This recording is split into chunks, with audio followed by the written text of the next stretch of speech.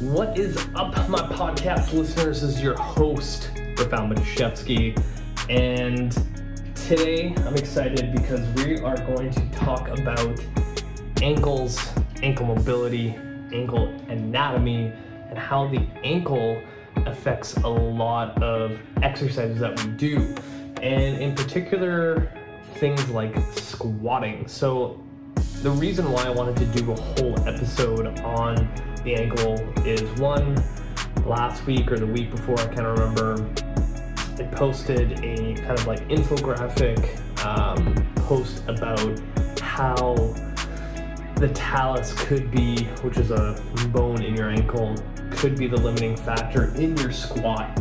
And it started getting me to think, like, have I actually dedicated an entire episode on ankles in general? When I started thinking back, I briefly touched on it in a back squat episode, but never in a simple ankle one. And I also have done one on the importance of toe mobility and just feet in general.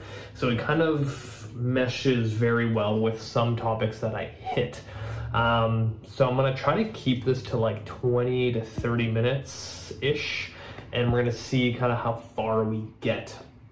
Now, I guess to kind of get started, and just a heads up, anytime I do one of these episodes, I literally just think of a topic and I don't even go down a flow chart. I'm just off the cuff of my head of okay, what do I want to cover? What's important to know and things like that. So if I miss anything, then it's going to be another episode. But if you have any more questions, feel free to reach out. And if you have not done so already, subscribe to my YouTube channel. We surpassed 500 500 subscribers. So thank you for watching, supporting, and all that good stuff. But number one, ankle mobility. Why is it important? I can't speak. Important. Well, if you are a gym goer or fitness enthusiast or workout randomly, you're most likely doing things like squats and lunges, maybe some plyometric jumps that all will require ankle mobility. And in this episode, we're going to do a lot of demos, and I'm probably going to showcase some exercises to do. So if you're listening, highly recommend that you watch this episode afterwards. So if you think about a squat, how you descend down, at a certain point, your knee is going to track over your midfoot, and it needs to have adequate amount of dorsiflexion, which is, if my hand, actually, you know what, I can just use this thing so you can actually see my foot and ankle. So dorsiflexion is when your knee goes forward and it creates that little angle, and that's dorsiflexion, whereas plantar flexion is where you're pushing down into the floor. In a squat, we need adequate amount of dorsiflexion to get low. So a lot of times when you don't have adequate dorsiflexion, things like people's squats will start looking almost like a deadlift, where their butt goes out to the side, and then you have compressive forces going down into your spine. So that's another whole topic about back squatting that I already did. And traditionally, I'm not a big fan of back squatting for the general population, because we're talking about ankles, and most general population people don't have really good ankle mobility. So why would I place an exercise onto an individual that doesn't have the prerequisites to do so? But the argument is okay, well, the back squat develops, your legs and your glutes, your quads, and I want to get strong in them. Well, it's there's 1,000 different squat variations that you could use to get really strong, right? So when people argue that they have to do the barbell back squat, I ask them why. And usually they just go down the path of oh, it's a superior exercise. But it's I can probably get that same person grabbing a dumbbell and goblet squatting with, say, a 100-pound dumbbell, where they use an eccentric tempo, 4 seconds at the going down in the descent, and then holding it isometrically for 4 seconds, and then shooting up as fast as possible, and getting them to do that for 10 reps, it's going to be the hardest thing they've ever done. If anything, it's actually going to improve their back squat because they haven't had that much time under tension ever. Because most likely their back squat is like a quarter squat and they're not even getting low enough to compete. Because that's the thing, it's like when people go down that whole pathway of like, oh, back squatting, blah, blah, blah, blah, they also have a high standard on form.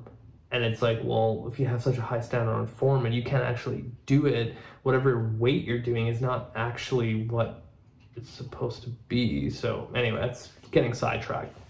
So if you're a typical gym goer, you're doing some sort of squat that requires a lot of ankle dorsiflexion. In my post, I utilized a kind of like anatomy image of an ankle. And there is a bone, and come on down to the floor, in front of your ankle here, called your talus. It's kind of like a disky thing in the front. And sometimes if it doesn't have the freedom for your whole leg to go into dorsiflexion, then it kind of gets you stuck. And sometimes you'll see, like, when people go into dorsiflexion, like they'll feel a tightness here, kind of like a block, and they're like, well, I can't get any further, it just feels really tight. And sometimes what you'll see on the internet is a lot of people will do exercises where, you know, they take the kettlebell and they place it on their knee and they're like, okay, I'm gonna like get more ankle mobility this way. And sure, that is a great exercise, but this goes down this whole like rabbit hole of, you know, why are you doing that? Do you know why that's an exercise to begin with? And a lot of times when people see like mobility exercises or warm-up exercises that are supposed to do X, Y, and Z, they don't really know the purpose behind it, and most likely they're placing it into their warm-up or their, you know, mobility practice in a wrong way. So even for me, when I post, you know, my 3 exercises for hip mobility, most 99% of the time, the person watching it, those exercises are not for them because they're out of context. Because one, maybe those hip mobility exercises is primarily for hip flexion, and maybe you have a history where hip flexion actually triggers a painful response or actually just fucks up your shit more, right? So it becomes a very like dangerous field to kind of get into where you're searching online and you're like, I'm just gonna pick an exercise for my hips before I back squat and hopefully it, you know, fixes things. But in reality, if you have an ankle that can't go into dorsiflexion and you're picking a random exercise that's supposed to improve ankle mobility, it may or may not work, right? So a lot of times I would assess someone's ankle to see what is kind of limiting their range of motion. And this is where all kind of like the detective work comes into play. So if I was assessing somebody, number one is like their history. Do you have a history of rolling ankles all the time? Have you ever had surgery done on it? Do you have like a metal plate in there? Have you dislocated your, like all those things come into play, because most likely if there was an injury, a previous injury, then that's gonna be a huge limiting factor, and then we have a lot more work ahead of ourselves. So an example with me, and I'll show you on my left ankle, I used to skateboard a lot, and this ankle has been beaten up by going into this position a lot. And now if you can hear it,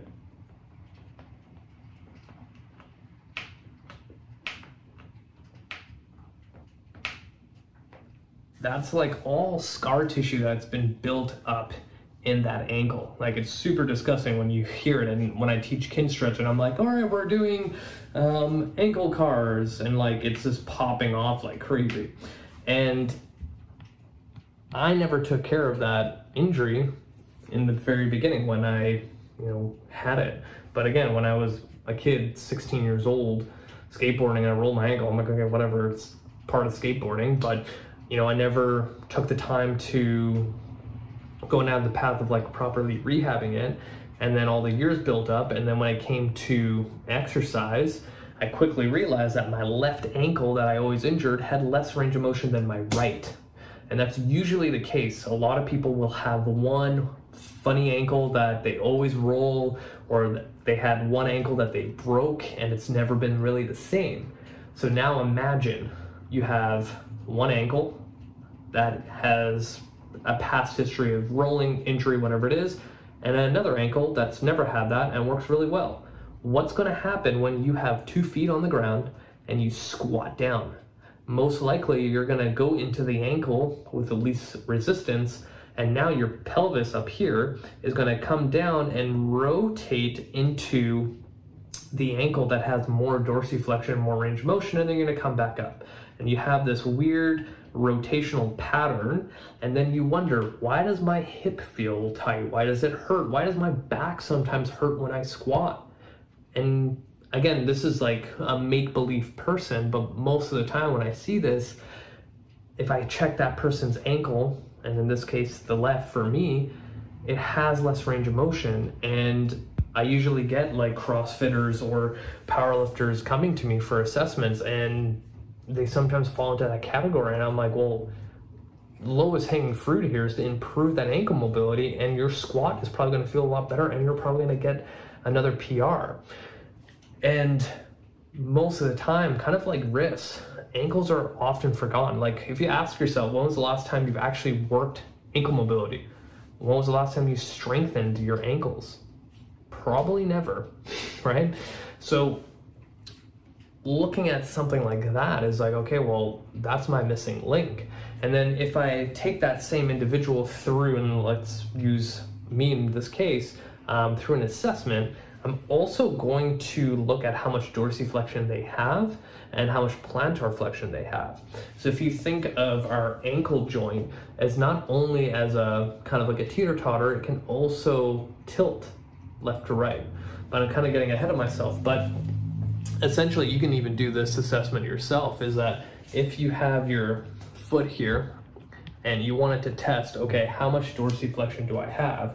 Put your 4 fingers in front of your big toe and then see if your knee can at least get to that clearance, right? So sometimes when I do this assessment, I will use like a dowel, but in this case I have a, what is this called? Stick roller. And then all I'm going to do is try to get my knee to touch it. So now, if I test, I have a lot more than necessary to squat. So something as simple as that to assess if you have enough dorsiflexion to squat is a simple way of getting that. Now, the other thing that I look for is how much dorsiflexion they have with their big toe. And it's funny because, again, a lot of people don't think that toes are important when it comes to exercise, but it's like the pillar, the arch, like the perfect structure in our entire body in order for us to stand, walk, run, jump, everything. And a lot of times when that big toe doesn't work, then you're kind of screwed. So if you think about it, your big toe, and let's get you down here, is the first point of contact to create propulsion, power, everything. So if this guy can't move interdependently, and I've done videos on like toe mobility by himself, then we have a huge problem. Because if you think about it, when you squat, in order to activate glutes as hard as possible, this guy, when you push down, that's going to create connection with your glute. Now, if we don't have that and it's kind of just there, and a lot of people will squat through their heel and they put all the pressure on their heel, where's the power coming from? Like, we have a huge energy leak.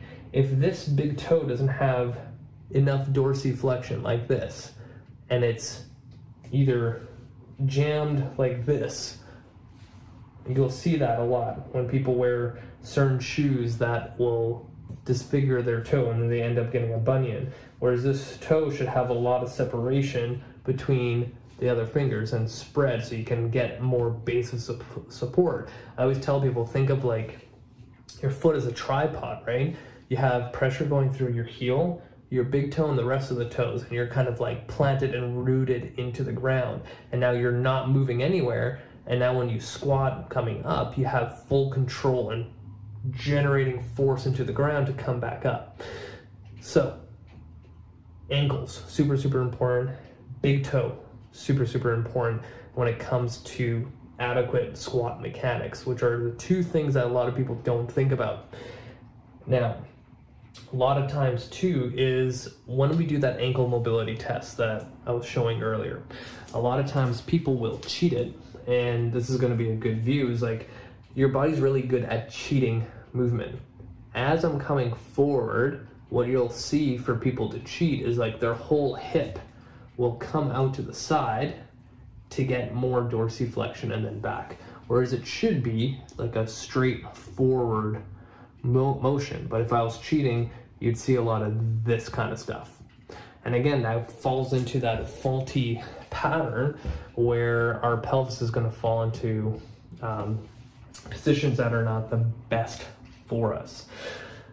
Now, we kind of covered a little bit of anatomy, but the other kind of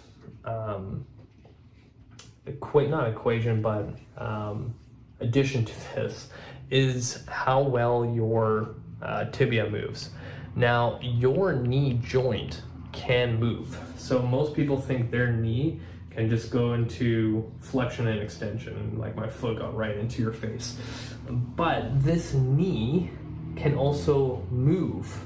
So when I show this in my Kinstretch classes, I get a lot of eyes at me like, what the hell are you talking about? So if I lock out my ankle joint, putting it into maximal dorsiflexion, then I can move this bone in my shin called my tibia.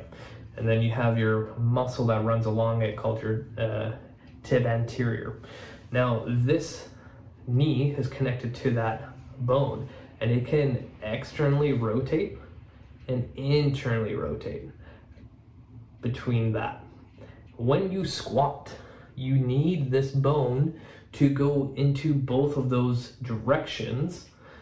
And if I have someone who can't move through these two movement patterns, then we have a lot of problems. Usually that person who has a really tight ankle that doesn't move properly also has a tibia that is super stuck. So if I can get the ankle to move better, the big toe to move better, and the knee to move better, then we have a lot of movement options. A lot of times when people get stuck in squats is because they don't have the prerequisites to get super low, and they rely on other things. And it's kind of like a chain of reactions that go up, and that's a lot of the reasons why people get back pain while squatting and all this other fun stuff. But let's move on to kind of the exercise selection. So if I had, for example, someone with a really shitty ankle that can't move, the easiest thing is to get more dorsiflexion. So if you've been following me for a while, there's something called Pails and Rails, where in Kinstretch we utilize this as an isometric contraction to communicate to our nervous system for the specific joint that we're trying to influence. So this whole idea of, if you don't use it, you lose it is 100% true. The moment you stop using a joint, your brain will shut down the information highway to that joint. So that's why a lot of times when I teach Kinstretch to someone brand new and I'm showing them how to move their hip, they have no idea how to move their hip other than flexing it like this because they're so used to it when they're sitting at their desk, chair, car, or whatever it is. But anything beyond that, it's like the signal is so faded that they have no idea. So with an ankle that is stiff and your body's like, I'm shutting shit down there, the easiest thing to do is to reconnect that information highway from your brain to all the muscles involved into that joint. And this is the biggest thing that I have seen in this past year, is that people have no connection to the deep internal stuff of their body to generate movements that we do in the gym. If I had that person that is a power lifter or a CrossFitter that hits a plateau, and I see that, okay, their ankle mobility is like decent, but what if I made it better and made the communication between brain and muscles surrounding the joint capsule more efficient? Wouldn't that influence the quality of the movement in a squat? 100%. But most people will just do what they always do. I'll do more squats. I will do variations of other squats, and they still do it on an ankle that doesn't have the full capacity that it should have. So the lowest hanging fruit is make the internal stuff work better. Make that communication better. And I kind of use this example as if I do direct work for the joint that is going to influence a movement. Every time I work on that specific joint, think of that information making your flashlight in your ankle brighter every single time, and you can see more. And that allows you to explore exercises more clearly. So the 3 exercises, because that's my whole jam right now, that I would do is pails and rails to kind of get that information going. So this is the ankle that I'm influencing. I want to take it to its end range. So for me, my end range for dorsiflexion, I'm going to go here, it is about here. And I'm going to hang out here for about 2 minutes. At the top of the 2 minutes, when that timer goes, you're going to slowly start pushing your toes into the ground to do plantar flexion.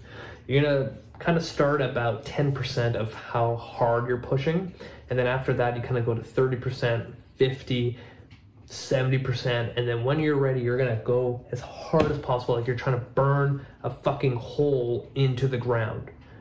You're gonna do that a whole sequence of 10, 30, 50, 70, and then 100% for about 15 seconds altogether. After that, you'll notice that you'll be able to get a little bit further into the stretch, and it could literally be like a millimeter. But that just tells us that your nervous system goes, oh, you are communicating to what's happening inside here. I'm awake, now let's further go into it. From there, we'll do a rails contraction, which is the opposite, where you're gonna try to bring your ankle towards your knee. And then it'll look kind of like this, where nothing is coming up. But if I was cheating, I would just do that, right? But because I'm in my end range, and that's where the magic happens, is in your end ranges, and you're trying to lift and it's not going anywhere, that's what you want. Now, after doing, pails and rails, now we need to challenge this angle. Did I say angle or ankle? Ankle. Something as simple as doing an ankle car, where you try to go into all the end ranges of your ankle and taking it through a full ankle car, which is a controlled articular rotation, is going to give, again, more feedback to the joint capsule, and your brain is going to make that information highway more clear. You're getting that brighter flashlight on your ankle. Now, after doing some of those, I would now challenge that ankle. So similar to what we kind of started with, where we had, kettlebell on top of the knee and we're going in. Now it's a good time to actually get into exercises like that, or even positional isometrics, where I take my ankle into full dorsiflexion and I manually push into my foot and I try to resist against it, and then resetting would be another great example of getting that ankle a lot stronger, or literally putting like ankle weights around the foot and just literally driving up as hard as possible is another great option. Now, the other thing that I would focus on is doing knee cars. And if you think about knee cars, as again, we're trying to get that tibia to move. So the big thing here that I always see people doing correctly is they leave this ankle floppy into plantar flexion, and then they try to do an ankle car, and you can already see, like, I don't really get that much movement. Like, it's pretty good considering the fact, but if I put my ankle into dorsiflexion, look how much more I get. And you can even see like my tib and popping out, being able to do this, right? So this is very simple, going through internal and external rotation of my knee joint. So really I gave you 4 exercises. If you did pails and rails of the ankle for dorsiflexion, then you did some ankle cars, then you did some positional isometrics, or holding dorsiflexion and pushing him down would be huge, and then finishing off with some knee cars, you're gonna see huge improvements in ankle mobility, performance, stability, you name it. But again, these are some really, really simple things that you can do every single day. And that's funny, like a lot of times when I start doing Kinstretch with people, their number one question is like, how much of this mobility stuff is too much. And I always make the joke, and I'm like, I want you to be the first person to overtrain mobility, because I've never seen it happen. So in those cases, it's like, if your ankle is the limiting factor in your squat, in your lunge, in your box jump, whatever it is, then you kind of should make this a priority where you do this every day, multiple times a day, in your warm-up, in your cool down, whatever you want to call it. Do it all the time. You'll see huge improvements. I'm gonna end it there because I can ramble on about this all the time. Happy to report that I'm back at home after that flood that happened last year. Only took 10 months to finally move back in, but even then, things weren't completely finished. Still not today, but functioning household and in my new exercise area. But yeah, thank you guys for watching, listening, and if you haven't done so already, subscribe to my YouTube channel. We're past 500 subscribers. That's huge. Thank you so much for all the ones who have subscribed and have been following my work and supporting me. And for those who haven't, stop watching me and subscribe already. Thank you again. If you have any questions, feel free to reach out. Add me on Facebook and Instagram, and I will see you guys next time.